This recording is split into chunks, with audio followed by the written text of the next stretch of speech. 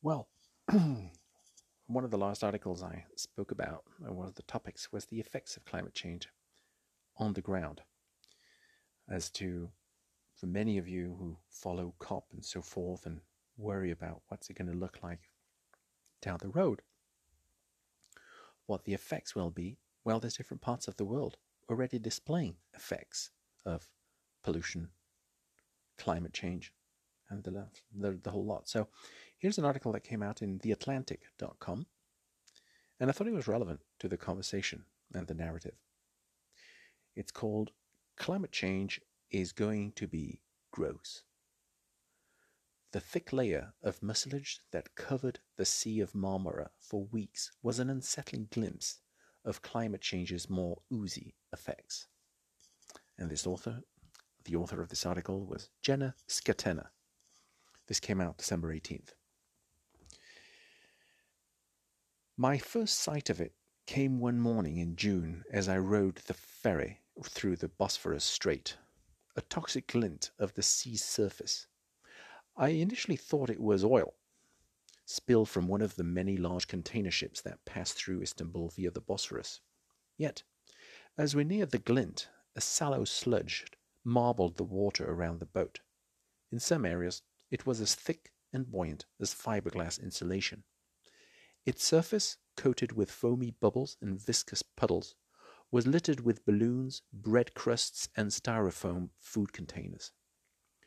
It's called marine mucilage, but the world knows it better as sea snot, thanks to the tsunami of stories that went viral when it overtook the Sea of Marmara in May. The internet marveled at the mess and moved on, but here in Istanbul, the sea snot hijacked the summer. Its unearthly, unavoidable presence closed down beaches and dominated conversations. For some of us, it was more profoundly unsettling. This isn't what I imagined global warming would look like. I was braced for bigger wildfires and rising seas. I wasn't ready for sea snot. If the story of the Sea of Marmara in the summer of 2021 is a preview of what's to come, the effects of climate change will be not only terrifyingly destructive, but also weird, uncomfortable, and unbearably gross. The Marmara is a historic inland sea that connects the Black Sea with the Aegean via the Bosphorus and Dardanelles Straits. Along its shores, which are rimmed with ports, piers, summer houses, and factories, fishermen in wooden boats still haul in sea bass, mullet, and anchovies. But over the past decade, marine species such as bluefin tuna and swordfish have gone commercially extinct. Populations of many other fish species have declined, and jellyfish have mobbed the coastline, all symptoms of an ailing ecosystem. The mean surface temperature of the Marmara, like that of many seas, is rising due to climate change. But the Marmara has increased by 2.5 degrees Celsius, 1.5 degrees more than the global average, making it a leading indicator for seas around the world. This intense warming, along with decades of abuse from pollution and overfishing, sent the Marmara into a state of maritime shock. At the end of 2020, increased concentrations of phosphorus and nitrogen led to a boom in phytoplankton, single-celled organisms whose name means plant drifter in Greek. The Marmara's warming surface temperature also caused its waters to stratify, slowing the currents that would normally help disrupt algae growth. Eventually, the phytoplankton began to run out of nutrients, causing the cells of some species to exude a sticky substance. As these cells died, they collided and stuck together, aggregating into globs that hovered in the warmest layer of the stratified water. With time and exposure, the globs turned into a submerged mat of mucus that trapped nearly everything around it: bacteria, fish larvae, dead cells, debris. Bacteria thrived on the dead phytoplankton, adding to the mat's mass. At that point, it takes on a life of its own. Mustafa Yücel, a marine science professor at Middle East Technical University's Institute of Marine Science, told me. With increasing water temperatures, he said, we should prepare to see more extreme reactions in our seas, including invasive species outbreaks and massive algal and seaweed blooms. The fisherman, Roy Oxen, the chief of one of Istanbul's fishing cooperatives, remembers the first time he couldn't pull his fishing net into his boat. Something was weighing it down. He asked a shipmate for help, and together they hoisted the net out of the water. Instead of fish, it was full of a dark, slippery goo. Soon, he told me, the mucilage was clogging not only nets, but also boat motors. I met Oxen at his fishing co-op's headquarters, a harbour-side hut, where we sipped tea, surrounded by coil ropes and the smell of bait and petrol. The window, which usually provided a view of the water, was plastered with flyers stating that seafood from the Marmara was safe to eat, despite the mucilage. Oxen explained that a fish that would have sold for 50 lira before the sea snot outbreak would now sell for just 10, even as he was working harder to catch fewer of them.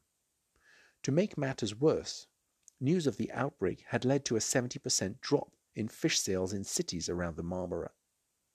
The equipment problems ultimately got so bad that Oxen and other fishermen were forced to end their season early. If this continues this year or next year, I'll have to go look for a new kind of job to survive, he said. As the mucilage drifted below the surface, it started to rot, beginning a nasty metamorphosis. The decay was spurred by viruses and bacteria that multiplied in the mucus and ruptured the dead phytoplankton cells, causing them to release more mucus and gas. As the gas inflated the mucilage, it began to rise. In May, it broke the surface of the Marmara, making its grand entrance into the public eye.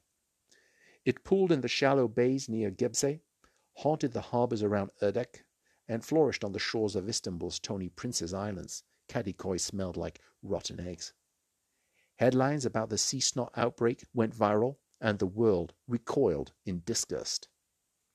In early June, I went to Kadikoy, a trendy neighborhood of the Asian side of Istanbul that had been hit hard by the outbreak.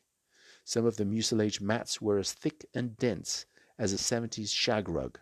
Others were light and frothy, like a frappuccino. On a normal summer day at the Kalamış Marina, one of Turkey's poshest, yacht glide in and out of their slips, whisking people to the Prince's Islands or on a sunset cruise. When mucilage arrived at the marina, staff laid an orange oil spill boom in the water in an attempt to hold it off. But it quickly overcame the boom, and soon the marina's waters were carpeted with mucilage. Yachts were imprisoned in sea snot. Swarms of flies clustered around the mucilage, menacing the sailors. People no longer wanted to be near the water. Neil Baktir, who runs a sailing school in the marina, told me, as he stood on the deck of his docked boat, he pointed to the scum rimming its hull. When he first saw the mucilage, he thought that the masses were the corpse of microorganisms from deep within the sea. We're done. The Marmara Sea is over. The bodies are floating, his blunt conclusion. We killed the Marmara. As Baktir alternated between gripping the boat's wheel and stroking his long captain's beard, he said that although he had spent his whole life in Istanbul, the mucilage was making him consider a move to southern Turkey, where the water is cleaner.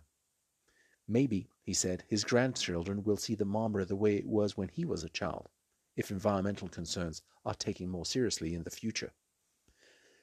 Meanwhile, the bacteria in the mucilage degraded, releasing enough gas to inflate small surface bubbles, ballooning the mucilage into conglomerates that scientists call clouds.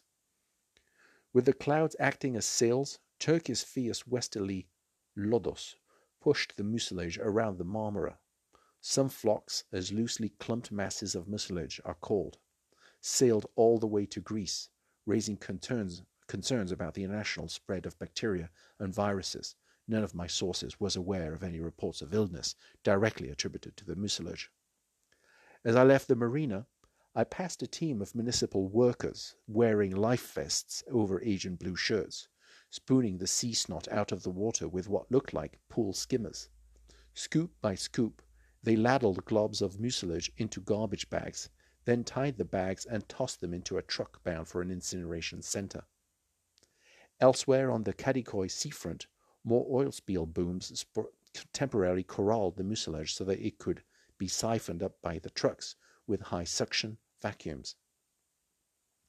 Municipal cleaning boats puttered through the water, collecting solidified mucilage with the help of conveyor belts meant for clearing litter. The effort seemed well-intentioned, but Sisyphean. The phenomenon was unprecedented, and the infrastructure to handle it non-existent. For more than a century, the Prince's Islands have served Istanbul's bourgeois as a refuge from the pollution and other unpleasantries of the megalopolis. People navigate the car-free archipelago by foot or carriage, passing neoclassical vacation homes old enough to have housed the lives of Leon Trotsky. Yet, on a cloudless 80-degree day in July, the island's beaches sat empty. In one cove, lounge chairs stood in neat, colourful rows, but no one lay in them. The sand was unmarked by footprints. Just offshore, mucilage swirled like the contents of a witch's cauldron. According to Aysen Erdinkler, an environmental science professor at Bogazici University and the head of Istanbul's Department of Environmental Protection and Development, the risk of contracting a bacteria-borne illness from swimming increases 12 to 18 times when concentrated mucilage is present. As in Kadikoy, municipal vessels chugged through the snot, endeavouring to suck it up with industrial hoses. Pedestrians paused and glared at the scene, brows furrowed. Tourists scurried by with masks on their faces and cameras around their necks. One woman tsked, another covered her mouth and nose, disgusted by the sight or smell or both. This time, it wasn't the mucilage itself that struck me. Desensitization had kicked in, but the surreality of summer without swimming. Our summer had become a René Magritte painting, a collision of ordinary objects producing an unfamiliar whole. Everything we see hides another thing, Magritte once said, and as I watched the mucus curdle in the water, I wonder what else it veiled. Some people stood at the water's edge in their swim trunks, either debating their options or persisting in denial. Some beach club owners, desperate to put patrons at ease, baptized themselves in the now umber water, re-emerging with proclamations such as, "See, nothing happened to me, I'm fine." Whether or not this demonstration reassured people of the water's safety, they wearied of the heat as soon as they were creeping back to the shoreline. One miserably hot and humid Saturday, I sat on the edge of a dock in the islands contemplating my first swim since the outbreak had begun. It was Turkey's second hottest July on record since 1971, and the prospect of swimming in the sea was seductive. Besides, the mucilage was no longer floating in chunky continents as it had in June.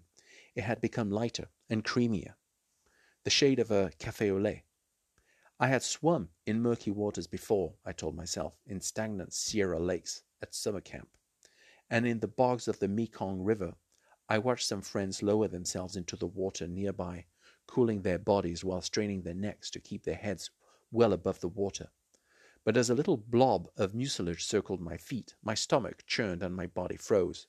The pleasures of the sea were still out of reach. Longing to reunite with the water, I remembered a scene in Orhan Pamuk's novel The Museum of Innocence, in which a character backstrokes in the Marmara to cure his lovesickness. What's lost when we lose touch with our environment? When a place we turn to for solace or enjoyment is suddenly inaccessible? I knew that the Nobel Prize-winning author, like his character, is an avid swimmer, so I called him to ask how he had been affected by the outbreak. When I swim, I'm a better thinker, that's for sure, and also my psychology changes. It gives me some kind of self-confidence, he told me. Swimming takes me from a relatively depressive mood to a relatively creative mood. He went on to observe that this summer, swimming was the new smoking. People avoided the mucilage as if it were carcinogenic. People are so psychologically scared of this ugly mucilage, he said. He imagined them on their balconies watching him swim. It's the serious novelist Orhan Pamuk. Like many environmental disasters, the mucilage outbreak was the sudden consequence of several long-term trends. To better understand them, I took a train from Istanbul 2 hours east to the Gulf of Izmit. Behind a manicured waterfront of willow trees and park benches, a defunct paper factory testifies to the area's industrial roots. A century ago, some of Turkey's first factories produced military uniforms and fezes here. Today, the Gulf remains the industrial heart of Turkey. Ford and Goodyear operate factories here, and as do many chemical and fertilizer plants, all making use of the 5 ports and 35 industrial docks. Hakan Hosanmaz, an environmental inspection seaplane pilot based in the Gulf, had promised to give me a new perspective on the Marmara. We sat in a stuffy prefab office by a dock lined with photos from Hosanmaz's years jetting tourists around the Mediterranean coast. He wore a tie-dyed Nirvana t-shirt, and he ruminated on the changes he'd seen in the Marmara during his 15 years of bird's-eye views. The water was once so blue that it used to look like the Maldives here, he told me. It's kind of like the sea is throwing up. It's a catastrophe. Usually, Hosanmaz's job is to document illegal waste dumping for the local municipality, but since the outbreak, he's also meant organizing a WhatsApp group to orchestrate the municipality's mucilage cleanup efforts. The sky offers a different perspective on the outbreak. From Hosanmaz's plane, I could see how monstrous Istanbul had grown. Over the past 50 years, the city has spread east along the Marmara, filling its coast with tract homes and high-rise condos, 5-star hotels, and office complexes. 25 million high-rise condos, 25 million people, along with half of Turkey's industry, inhabit the area around the Marmara, and their waste adds to the sea's burden. Meanwhile, dozens of rivers and ocean streams carry waste into the Marmara. That's river streams and other streams. Some of the pollution comes from as far away as Western Europe via the Danube, which empties into the Black Sea and then flows into the Marmara. Hosanmaz regularly documents illegal dumping of sewage by international ships passing through the sea. The ways in which wastewater is treated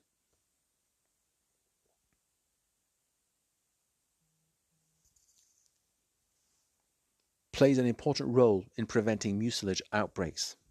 Among the sources of marine pollution, 53% of the water coming to the Marmara Basin is discharged into the sea with only pre-treatment, that is to say, by discharging the wastewater in the houses only by passing it through sand filters and precipitation. Aysen Elgintler, the environmental science professor, later told me in an email, "Advanced water treatment plants," she said, "would remove more of the phosphorus and nitrogen that make mucilage outbreaks more likely, and would also allow the water to reoxygenate. As part of the Marmara Sea Action Plan, established by the Turkish government in response to the outbreak, existing wastewater treatment plants are being upgraded and new ones are expected to be built within 3 years." One day in July, the mucilage suddenly disappeared. Istanbul woke to a sparkling sea. People flooded the shoreline, convinced that the nightmare was over. I called Alice Aldridge, an emeritus marine biology professor at UC Santa Barbara, to ask what could have happened. "It most likely sank," she told me. "Scientists aren't sure exactly why, but every once in a while, mucilage mats will just drop back below the water's surface." To follow the fate of the mucilage, I reached out to Serzo Erskian, who has been living in the Sea of Marmara for half a century. We sat in his wooden boat, which he had bought, used, and restored, as it bobbled in its slip at a derelict fishing harbor. His dives have always had a purpose. As a teenager, he went spearfishing to sell fish to restaurants. Later, he spent years clearing abandoned nets from the sea and transplanting threatened coral to a marine reserve that he helped establish. I asked him if the mucilage had really sunk. "It's true," he said. "When floating at or just below the surface, the mucilage can be at up to 30 meters thick, but as it sinks, it compresses into a denser, thinner layer, less than 10 meters thick." Erskian's dives are now spent documenting the mucilage with a Hue-made GoPro fashioned from a security camera and a plastic case. He showed me a compressor he uses to fill the oxygen mask that he made from Cold War-era US Air Force plane components that had been sold to the Turkish military. "Diving in the mucilage," Erskian said, "is like drifting through a nightmare.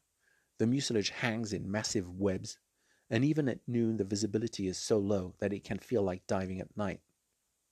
As the mucilage continues compressing and sinking, it blankets the seabed. There, It blocks the entrances to caves and caverns, evicting fish from their homes.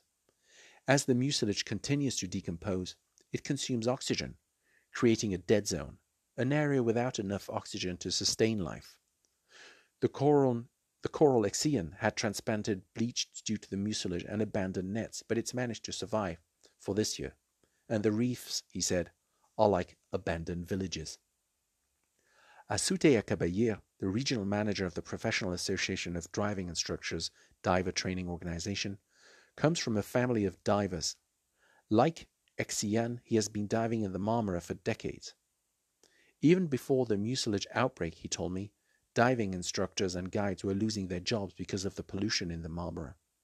Most of the divers, they don't prefer to dive in challenging environments where the visibility is very low, he said.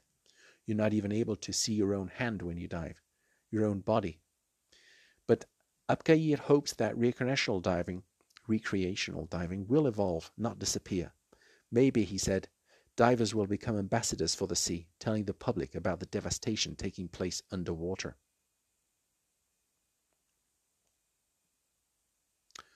What I'd been looking at all summer, I realized what was not only an unfamiliar phenomenon, but also an unfamiliar kind of death. To confront global warming is to confront death, and it will show up in surprising places and forms. Some painful, some disgusting, some disorienting. We talk about preparing for climate change. But how can we prepare for endings we can't yet imagine? By summer's end, life above the surface felt normal. The sea was clear and the beach clubs were packed. People ordered fish at restaurants with abandon. It was as if the sea snot outbreak had never happened. It had been an international story. By July, only the Turkish media were paying close attention, and by September, it had ceased to be a regular topic of conversation. In many bodies of water around the world, it was a summer of extremes. Red tides appearing in Florida, algal and bacterial blooms in dozens of reservoirs, lakes and ponds in Massachusetts, and toxic blue-green algae in Lake Superior.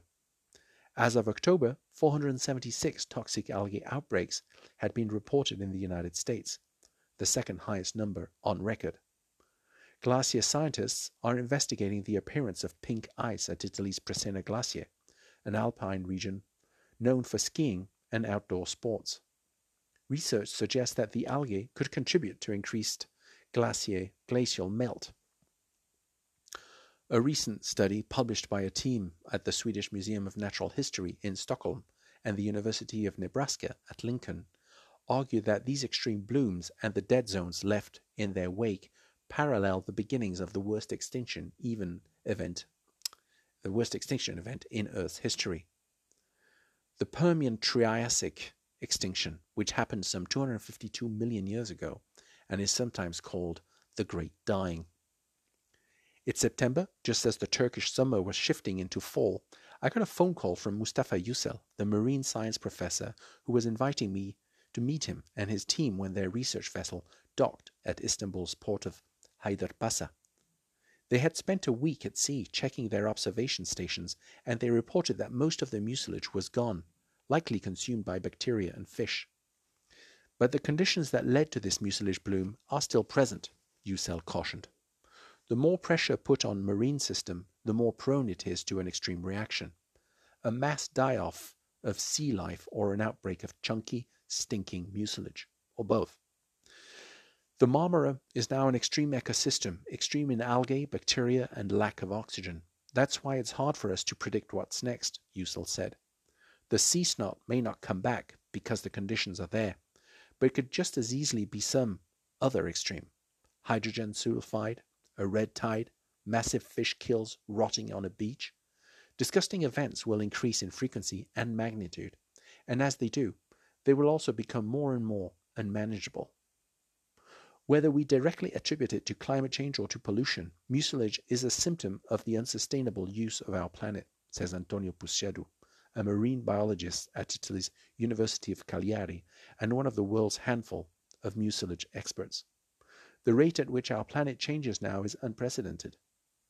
Though Turkey's mucilage outbreak is the worst on record, smaller outbreaks have occurred along the coast of Australia and in the Mediterranean. When one particularly large and disruptive outbreak hit Italy's Adriatic and Tyrrhenian coastlines in 2009, Buscetto and his colleagues investigated the relationship between climate change and the frequency of mucilage outbreaks in the Mediterranean Sea over the past 2 centuries. They found that the number of outbreaks had increased almost exponentially in the previous 20 years. But over the past decade, he told me, better wastewater treatment has reduced or eliminated the occurrence and severity of mucilage in Italy. In response to the sea snot saga, the Turkish government designated the Marmara Sea as a special environmental protection zone. That status requires a tighter review process for commercial maritime activity, more factory inspections and fines, and an increase in the percentage of water flowing into the Marmara that receives advanced biological treatment from 46 to 100% within 3 years. But how these measures will be funded or enforced remains unclear. After talking with Yücel and his colleagues in the port of Haydarpasa, I stepped off their research vessel and looked back at the Marmara. I wanted to feel the same relief as the rest of Istanbul, to jump back into the sea and float in its tides, staring up at the blue sky. I wanted to believe that the water was clean, that the source of the disgusting ooze was gone.